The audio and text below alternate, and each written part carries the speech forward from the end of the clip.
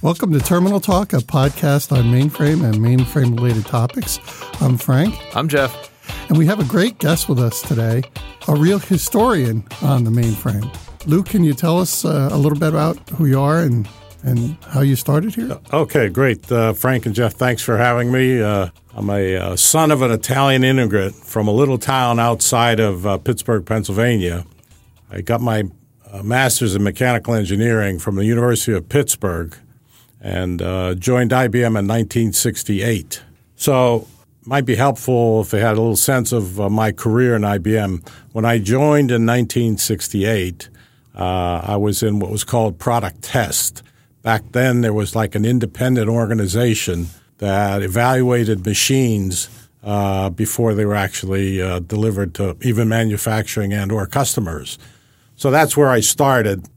And then I moved into the laboratory to work on something back then that was called FS. It stood for Future Systems. And this was going to be a rather exotic machine that never came to be, actually. And so I went on to what ended up being the 3080X family of machines, 1980 timeframe. So I had multiple positions throughout my career. So those early stages, I was first-line manager in product test, came up at the laboratory, did a little bit of technical work, and for example, the power thermal architecture on the 3081 that is common to actually today's machines. Then I had management jobs in microcode management, systems test management. In mid-'80s, I was sent down to the plant. I became the manufacturing engineering manager, then the assistant plant manager. And the plant, is that Fishkill? I'm sorry. No, Poughkeepsie, okay? Okay. All this is Poughkeepsie. I spent my entire 50 years in Poughkeepsie, believe it or not. So, assistant plant manager in Poughkeepsie, and then I actually moved back to the laboratory when we went and did what was called the CMOS transition and had lab director positions in the laboratory. Retired in 1998, came back as a consultant in 1999. I'm still here, so this is a little strange. I have one important question right up front. Do you know Charlie Lawrence? Actually, I don't. No. Oh, wow. Okay. No, I do not. Okay. Maybe if you showed a picture of him. There's so many people that I've worked with, it's hard to remember them all. So anyway, that's a little bit about my career. And so you started your career when the mainframe was a baby, right? It was 360 started in 1964, right? Actually, I did not work on 360 at all, or 370. I really spent most of my time on this 3080 program. So let's talk about the System 360. So what was happening, believe it or not, it's hard to believe the beginning of the mainframe. And you could I bring it back to 1880 as an example, when the U.S. government did the census of the country. Every 10 years they have to do a census. When they did it in 1880 and they finally got it done, they realized that when they were going to do the 1890 census, that they would never be able to do it the way they did it and get it done before the next one was ready. So they put a challenge out to the country, to industry. We need help. How can we do this census? In comes Herman Hollerith, and he invents the punch card, which most people may not even remember these days. 80-card punch card, right? Which then gave way to tabulating equipment that would, sort and add and calculate the data from these things. That eventually led to what I consider the beginning of the mainframes. So IBM developed many families of computers in the 50s and the 60s. There were models called 1400, 1620s, 7,000 machines. They were all different architectures, didn't use the same components in them. It was like a nightmare for IBM in terms of development, in terms of doing all these machines. And our customers, every time they put a new model out, it was different. And they had to redo all their, infrastructure to get it to work. So I'm trying to I guess we kind of have to reset our minds as to what a computer was at the time, because you're saying there's all these different models, the 1440, 1400, 1400, and each one was its own standalone. Correct. Okay. Right. They were multiple frames. Some of them had vacuum tubes in them, but there was core logic, magnetic core logic in some of these machines. Larger frames, they were huge compared to today's machines. But the key thing was all different architectures and just a nightmare to manage in terms of investment. So in 1961, IBM realized this was not going to work. So a group of scientists and engineers in IBM went off to a little town north of Greenwich, Connecticut, locked themselves up in a motel there, and it was called the Spread Task Force: Systems, Programming, Research, Engineering, and Development. And they invented System 360, or the mainframe era. And, it was a case of common architecture, can do scientific and commercial calculations, standard interface for I/O, and a whole range of machines in terms of performance. So there was 360, Model 20s, 35s, et cetera. And what did a typical, or at least a target customer look like at this point? To me, it was the big banks were key, insurance companies were the key things, and then educational institutions, and of course the government. Right. Okay. As a matter of fact, one of the System 360 models, the Model 75, was a key machine that was used to land on the moon. Okay, to help do all the calculations to land on the moon. So we had the 360, the 370, and from that I says the whole mainframe business had three eras. There was that era, System 360 and 370, and you asked, what did these things look like? All right. They were rather large machines, individual components, transistors, etc., mounted on cards, logic cards. These cards were plugged in boards, boards that were, a foot wide, foot long, and and mounted on huge gates in a machine, quite heavy. And so there were all these models, System 360 and then System 370. There was a principle of ops, which meant we had an architecture that was common that we could write to. And so that became the real beginning of the mainframe. That I call the solid state era of computers, okay? In those machines too, you really had to be an engineer to run them, right? Yeah, you had to be a lot more, technically oriented, in terms of get them to operate. Sometimes, I hate to say this, but people had scopes around to go and look at signals, and so it was kind of a different world radically than we had today. Okay, so so that's the solid state era. As I told you, I joined in 1968, so it was right in the middle or tail end of System 360. Actually, what was being built at that time was System 370, and there were a whole range of models there. One key thing is, where were all these machines being developed and built?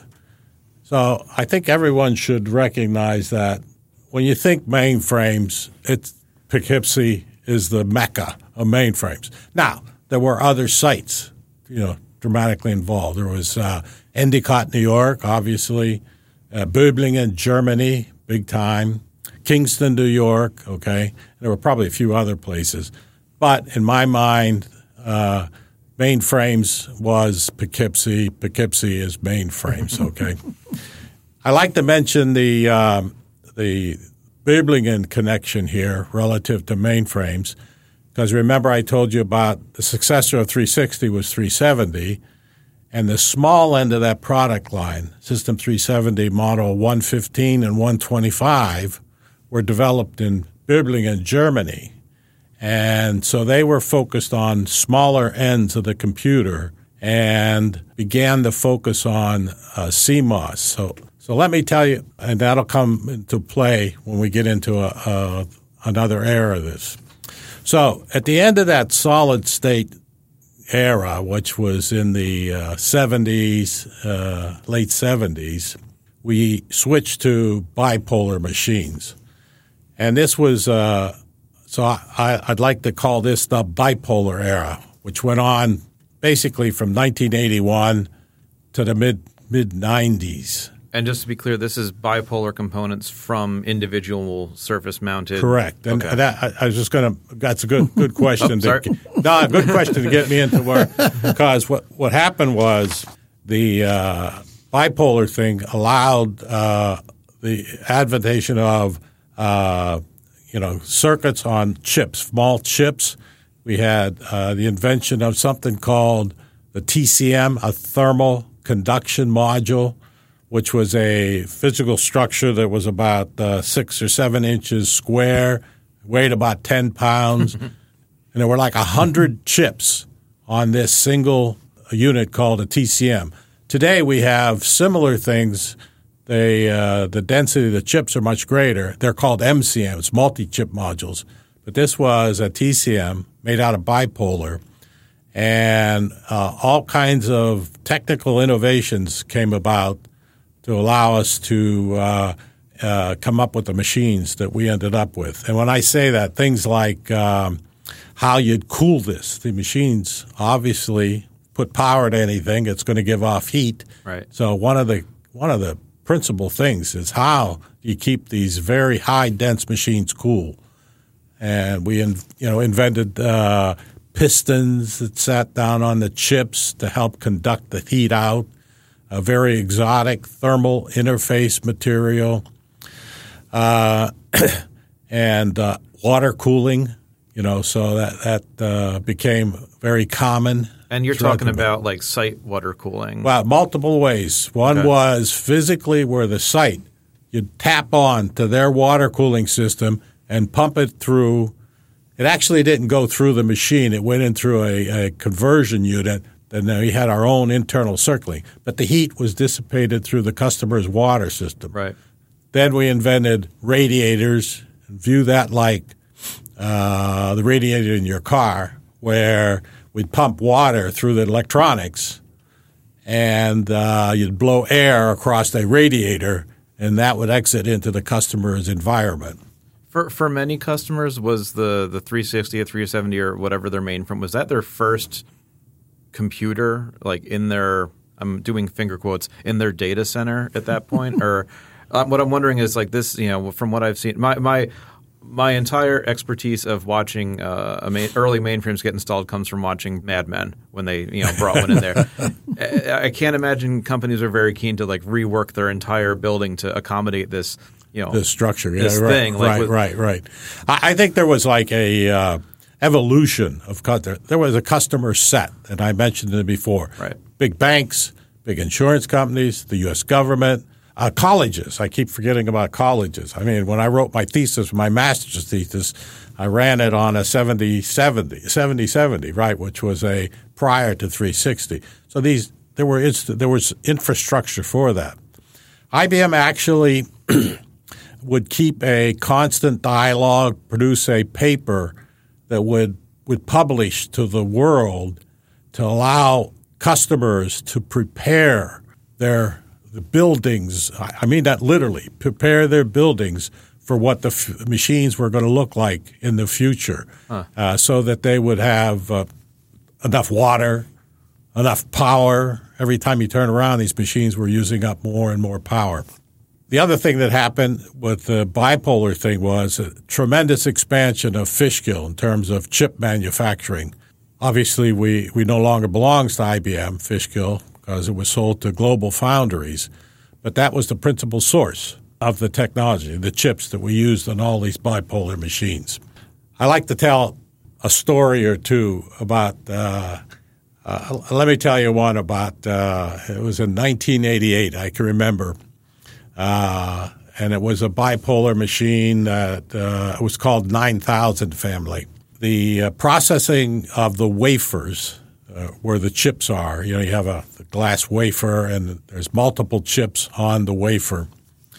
Fishkill they had a problem in the third quarter of 1998 where the back end of their line had a problem with it. The back end means the following. You normally start building the transistor, and then you do the wiring of the transistor on the chip. That's what they call the back end of the line. So there was a problem during that period, and we had another chip plant, believe it or not. Chip plants are very expensive. I mean, they're billion-dollar investments. We had another chip plant that was in France, outside of Paris, a place called Corbeil-Essonnes. Sounds nice. Yeah, nice place. Actually, I was never there. I've been to Montpellier, which is on the southern shore of France, and that's where the systems were built for Europe. But Corbeil-Essonnes was a chip plant.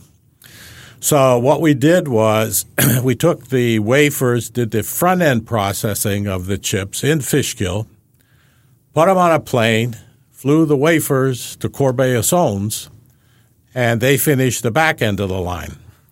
And as you know, we always, in every industry in the world, manages their business quarter to quarter, right? The bell rings at midnight on the 31st of the third month of the quarter, okay? So we took these wafers, finished the processing over in France, and then flew them back here, cut them up, mounted them on TCMs. Remember I told you 100 chips per? Okay. So the next thing you ought to know is back then, and this is in the 80s, I told you this would happen in 1988, it would take us about 3 to 4 weeks to get a machine through final systems test in manufacturing. That's not the case anymore, and we'll talk about that later. So what happened was with all this traveling, these wafers going overseas, return, I was the assistant plant manager at that time, and we did all the final system testing in Kingston on these machines. I didn't get all the TCMs to mount in the machines till the beginning of September. Mm-hmm. Remember I told you it took 3 to 4 weeks to get a machine through final system test. You have to realize these machines were quite large. They were physically, I want to say, 8 to 12 frames, depending on model. Oh, really? And where a frame is not a frame of today's frame. Z14 frame is 24 inches wide, and I think it's about 4 or 5 feet long. Okay, depth. These machines were, like 3 feet wide, 5 feet long, 5 foot high, and there were like a dozen frames. You could only fit one machine on an 18-wheeler. Okay, just to give you a sense of how big they were. So when I see the pictures of like the guy with the pleated pants and the plaid shirt sitting at the desk, and there's like all this looks like furniture around him, that's part of the mainframe. Correct, right. I assumed it was like a living room set. Like, No. Okay. I mean, these things, they were huge. I mean, huge machines, physically huge, okay? So there we are, 1988. It's September. I get the parts, early in September, 3 to 4 weeks. So guess what? what? I'm thinking September, end of the quarter. Correct. Yep. You got it. So all the machines are coming off the line like the last couple days of the quarter because of this delay. So to me, and this is IBM at its best and Poughkeepsie at its best, And machines came off, and they were coming off like popcorn. They're the last couple days of the quarter, and they're ending up in what's called clean, pack, and cover. That's where they take the frame, clean it up, put the covers on it, pack it, what have you. In 24 hours, that's September, the last day of the quarter, we loaded 64 tractor trailers worth of computers. This was like an amazing story. It was hard for me, and there I was managing these people. Well, actually, I wasn't managing them. I let them do their thing, right? Let the folks who know how to do this stuff do this. But we made the quarter through a miracle of an awful lot of effort on the part of a lot of people. And it was mind-boggling, and I wish I could show a picture over this podcast where we had all these trailers parked in the parking lot in Kingston. It looked like, IBM was leaving town, this kind of thing. Like a circus. Yeah, exactly. Do you have a picture with you? I do have that picture. Okay, we'll put it out there on the Twitter. So Yeah, I absolutely have that. That's one of my famous pictures. I love this picture. Great. 1988. So, but it's all I attribute it back to people knowing, number one, knowing their job, and number two, just a huge dedication. It's not a case of somebody tell them you got to go do this. You just let them go do it, and they managed to do that. So, just a sense of huge kind of effort, but a dedication of a lot of good people to get the job done.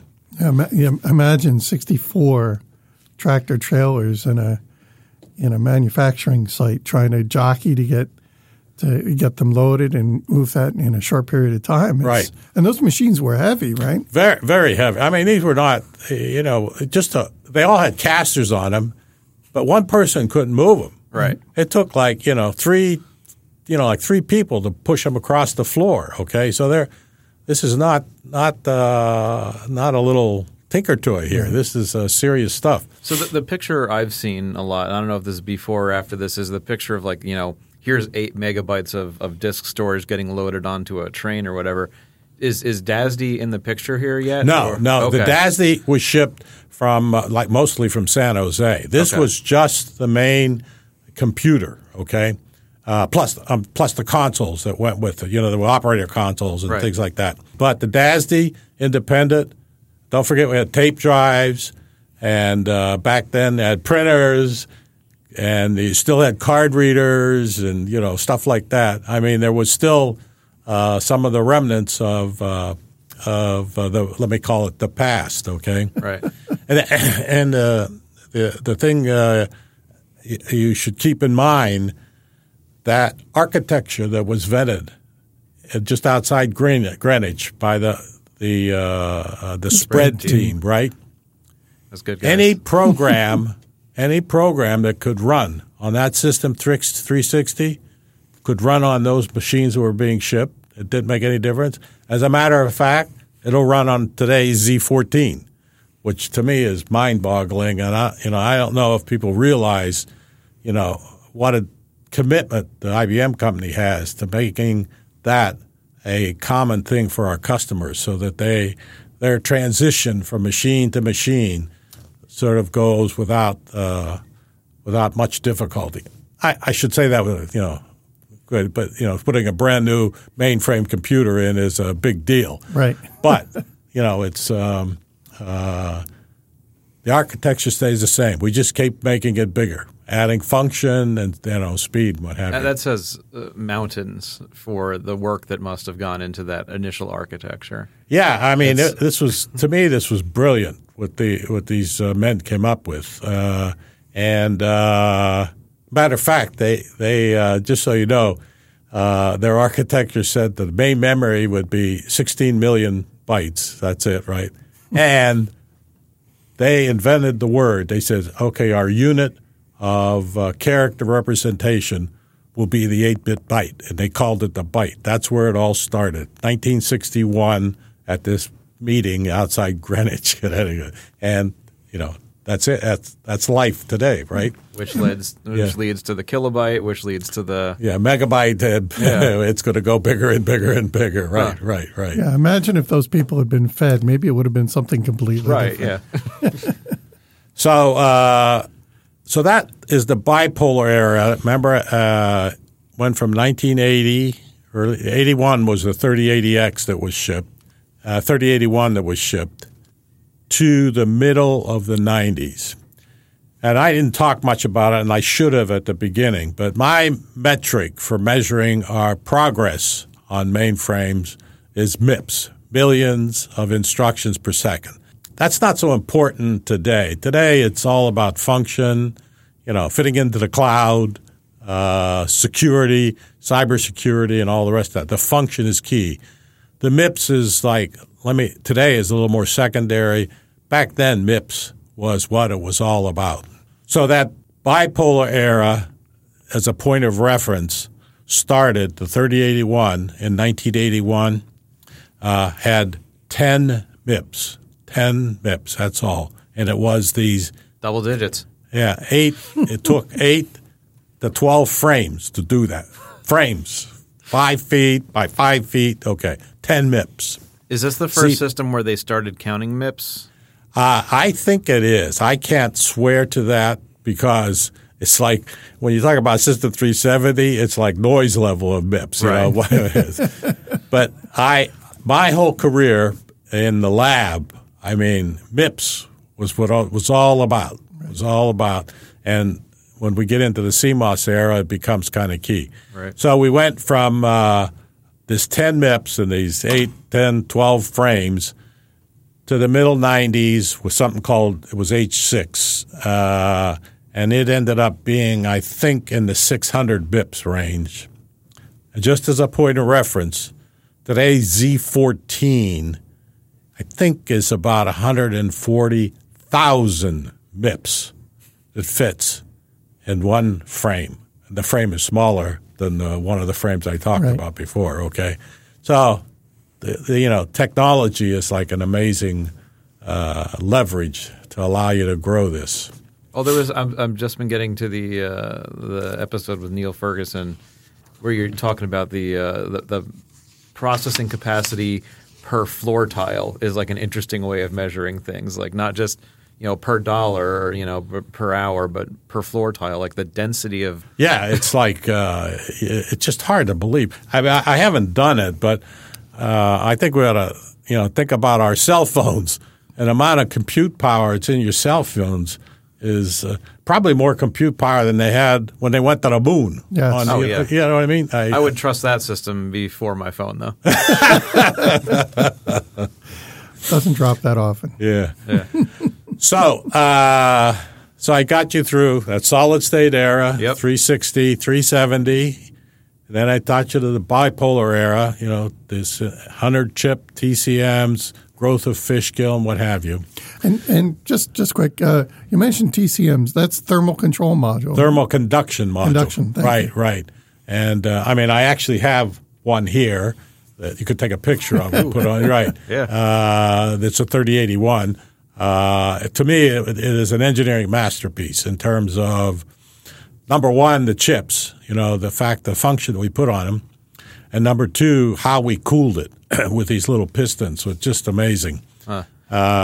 So we could take a picture of that if that's helpful. And let me ask, just for a frame of reference, like what's happening with the operating system at this point? It's expanding. It's becoming adding virtual addressing, and I'm not as skilled in the software side of the business. Okay, so I'm not the authority on that, but. But that's the big deal. To me, the virtual, it was, what did we call it back then? MVS. MVS, right? Yeah. Yes, we are in MVS at this point. Okay. Yeah, MVS, multiple virtual yeah. So, as opposed to where we are now, my God, it's like incredible. Right. I am not the expert in software, so I don't want to talk too much about it because I'll probably say something wrong. Okay. That's right. We're now at the time that I'm actually at IBM. So, okay. So we're doing okay. Okay. Young Frank DiGilio arrives on the scene with his Trans Am and long hair. Not so much the Trans Am, but maybe Maybe the hair. Okay, you're blasting Phil Collins and what, a widow's peeking out over there? Okay, so we went. Set the scene. Yeah. So we went through the bipolar era, pretty amazing era, and often unbelievable challenges. The one machine, we called it the H2. We shipped it in 1990, I think, and it had out of order execution, where you go down a path, your if and that, and it assumes they're going to go this way, and when I really got the data back from memory, I went down the wrong path, so it began to learn how. So that machine, we were about a year late in delivering it because the level of simulation that we had back then was nowhere near what we had today. Today, we would EC these TCMs every month. Would put a whole new set of chips on these TCMs to allow it to execute. So EC? Radically different capabilities back then to today. What's EC? Sorry, engineering change. Oh, okay. Oh, right. That was that's what engineers get paid for, to make changes. But this is kind of important, right? We started the out of order execution because we're starting to realize that we were coming to the limits of what bipolar can do, right? Perfect lead into the next thing. The transition. Gold star for Frank. Yeah, this is perfect, right? Yes. See how you came at the right time. Yeah. So what was happening then? Moore's Law was no longer in effect. What's Moore's Law? Moore's Law was a law. Use the word law in quotes. Finger quotes. Yeah. That it was you would double performance every 18 to 24 months. That was what, the hope was. So every turn of the technology crank, you could get, twice the performance. Bipolar, it was taking like 4 years. So it was getting to be a problem in terms of level of, being able to get the performance we need. And remember what I told you back then, MIPS, millions of instructions per second, was really vital. And we probably started to draw our own target on those numbers. Look how much each one's getting better. Yeah. And now we're starting to realize, right, it's slowing down on us. Number one. So this is like the early 90s now. Okay, so what's really happening? So that's happening. The other thing that's happening is PCs, personal computers are the in thing. The world doesn't need mainframes anymore. We're all going to run the world on personal computers, right? That's sort of what's happening. The next thing is Fishkill. Remember I told you with the bipolar, tremendous expansion in Fishkill. And the next turn of the crank to fit up the bipolar plant was just unaffordable. IBM could not afford to do it. It was just the business equation did not close. The thing that was interesting was CMOS, complementary metal oxide semiconductor, was still performance-wise obeying Moore's Law. They were like doubling performance every 18 months. So, and then the last thing was there was this frenzy is the mainframe is dead. So this is the middle. So there was this like frenzy going on. So this has been the first time. I was going to say, this is the first time it's happened. We should ring a bell every time. So this is like in the early 90s, okay? All this is happening. So IBM realizes that we have to reset of what we're doing. And remember I told you about Böblingen doing the low end of the System 370. They had started working on CMOS, use of CMOS in the mainframe.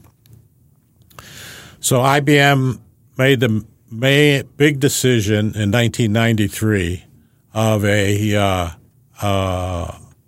rather dramatic downsizing in terms of, where we are here in Poughkeepsie and actually throughout the company in terms of resources. We could not afford to keep this thing rolling. It was just the business was in trouble here, okay?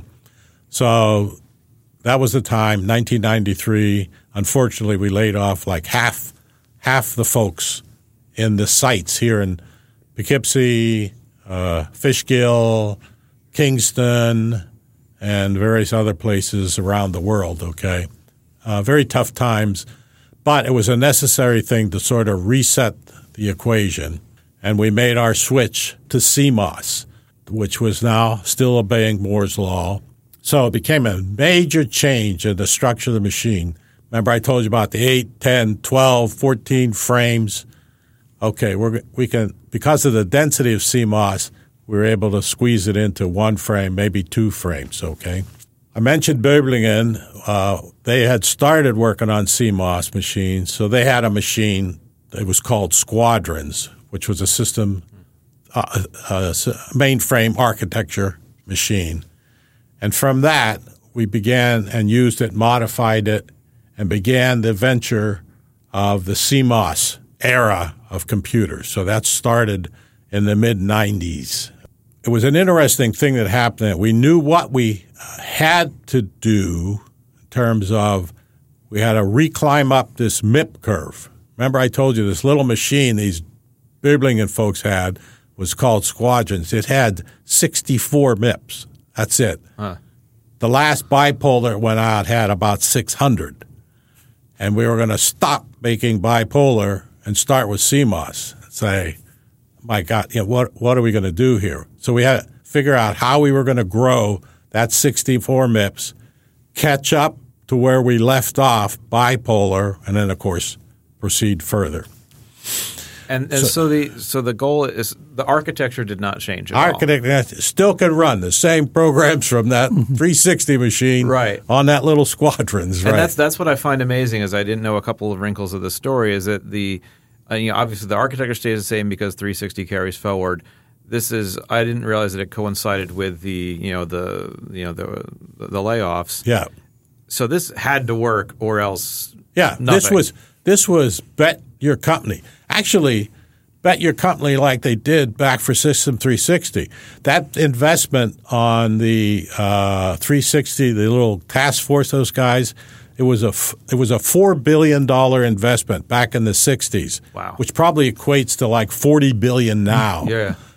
This was, we're going to bet the IBM company, the mainframe, which is to us is the main part of IBM, on this CMOS. This was a major, major decision on the part of IBM, and this is, Nick D'Onofrio is probably a key factor here, a name maybe some of you recognize. Right. But we're going to bet it on, okay. All right, so this is all your chips on the table, plus your car keys and your mortgage. And Right, exactly. So we knew we had to go climb this MIP curve, I use that name. And so we had to figure out, we had much fewer people, and the question was not what we had to do, but how are we going to operate as a workforce, as a technical workforce. So in 1993, a bunch of us leaders all met over in Germany, in Black Forest, of all places, Germany, okay? A place called Triberg, where they make cuckoo clocks, okay, just as a point of reference. Curious where this is going. I have a couple ideas, but I'm going to keep them to myself, I think. So, like I said, it was not so much what we're going to do, how are we going to interact with each other in terms of, we have this IBM company on our shoulders to rebuild the mainframe with CMOS. And we came up with what, something we sort of call it the high quality of work life cycle, and had to do with, number one, trusting, the folks next to you, confidence that they're going to do their job, being open with each other, and then joint problems. We just had to trust and be committed as a team to make this happen so that basically Poughkeepsie, Böblingen, and Endicott was involved in this. These 3 sites, from a development perspective, were the ones who gave birth to the CMOS family.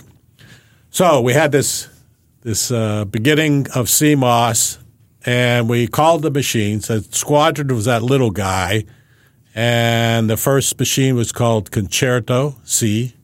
The next one was called Maestro for M. The next one was called Overture for the O. And the next one was called Symphony for the S. And we had another one at the end called Opera. So CMOS had a little correlation to the name.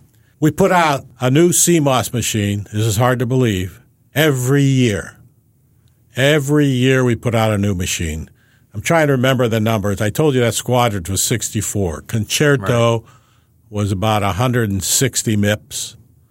Maestro was, I think, 300 and change. And Overture came very, very close to catching the old bipolar. It came close to 500 MIPS, okay? But the real venture was, when are we going to break the 1,000 MIP barrier? The BIPR, we called it, the BIPR, 1,000 MIPS. I gave a lot of talks back then, and one of the talks I gave was I used a quote out of Apollo 13, that failure is not an option, you know. I actually have a white vest. I don't know if you know a story behind the vest in Apollo. Oh, yeah. The flight controller, Gene Cernan, right, was his name, right? His wife, when he was controller, his wife would make him a new vest for each one of the missions. So I have this white vest, and I went around, failure's not an option. So we did, in 1998, come out with Symphony, and it had 1,000 MIPS on it.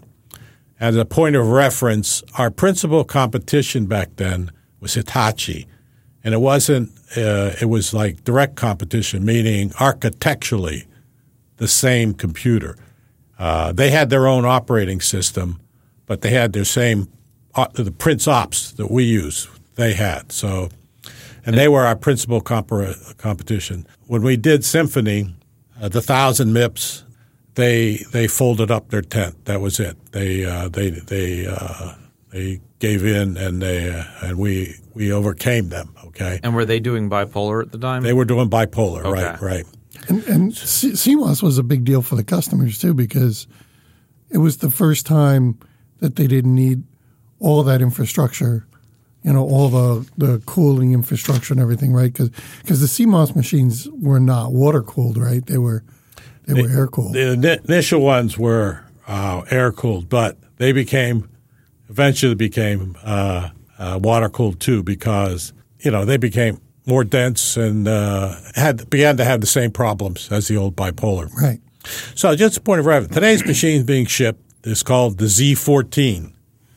So think about it, where that number came from. It's actually the 14th CMOS machine IBM has delivered. Oh. Squadrons we called it back then G1. Concerto was G2. Maestro was G3. You could actually, it really was Z1, Z2, Z3. So the CMOS family is what it's all about. That was like the 1998. That's when I retired. I officially retired, from IBM. I had 30 years at IBM and spent half my career in development, half it in the plant. But I came back as a consultant in 1999, and I've been here ever since. So I have a total of 50 years in this business. So the CMOS kept climbing, as you know, to the machine we have today, the Z14, which is around, I think it's around 140,000 MIPS. And it's water-cooled and very similar to bipolar. CMOS is not following Moore's laws anymore. You don't get anywhere near the performance bump with each turn of the crank. So our machines now are getting to be more, I call them flatter, where there's more and more processors in the machine. I tell you the honest goodness truth, I don't even know how many there are in the Z14. There's an awful lot of them. Probably some major things that happened along the way, besides technical innovation, to me was, reliability of the machine. That it is amazing, the reliability of the mainframe machines. When you think about the mainframe and I got some data from DE, a distinguished engineer, Kevin Shum, about where our machines are used, and let me just read some of it. 92 of the top 100 world banks use mainframes. 10 out of 10 of the largest insurers use mainframes. 23 of the top 25 U.S. retailers use mainframes. 23 of the 25 world's largest airlines use mainframes. There's 30 billion business transactions per day on mainframes. $6 trillion of card. Every time you use your credit card, there's a high probability that went through a mainframe somewhere, one built here in Poughkeepsie or in Montpellier, or 80% of the world's corporate data resides or originates on mainframes, and 91% of the CIOs say new customer-facing apps are accessing the mainframes. Just, it touches almost every human being on the face of the earth. So it's just a point of reference in terms of impact that mainframes have had. So I would say, that's my story. To me, the most important thing we all do is keep those 18-wheeler. Now we put like multiple machines on one 18-wheeler. Right. Okay? Yeah. You can put a half a dozen of them on one 18-wheeler now, as opposed to. You always know it's a good quarter when there's just a line of them. Watch the 18-wheelers. Yeah. Everything we do, it's like it's amazing to me, the level of complexity. Oh, I know. I did want to talk a little bit about reliability. We worked hard at making the not only CMOS, just mainframes in general, every iteration of them more and more reliable in terms of impact to the customers.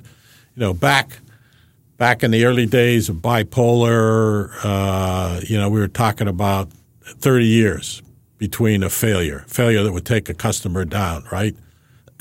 You look at today's data, you're over 100 years. It's like, just amazing, the reliability of the machines. And to us, that's really one of the most important things that a mainframe can offer our customers. So that's the story. That's how it came about. Maybe it was a little bit too much to swallow in an hour here. No, but we decided we wanted to go like long form on this episode because it's to try to fit this into 20 minutes would be. It's hard to fit a lot of the details of this unique subject into a shorter episode. So I think longer is better here in this instance. Yeah, especially a lot of the work that we've had on the podcast hasn't been very hardware oriented, especially hardware history oriented. So this has really been perfect. Yeah, absolutely. I learned a lot. Thank you. Thanks. Old Man Charlie. Run us out. You've been listening to Terminal Talk with Frank and Jeff. For questions or comments, or if you have a topic you'd like to see covered on a future episode, direct all correspondence to contact@terminaltalk.net. That's contact@terminaltalk.net. Until the next time, I'm Charlie Lawrence, signing off.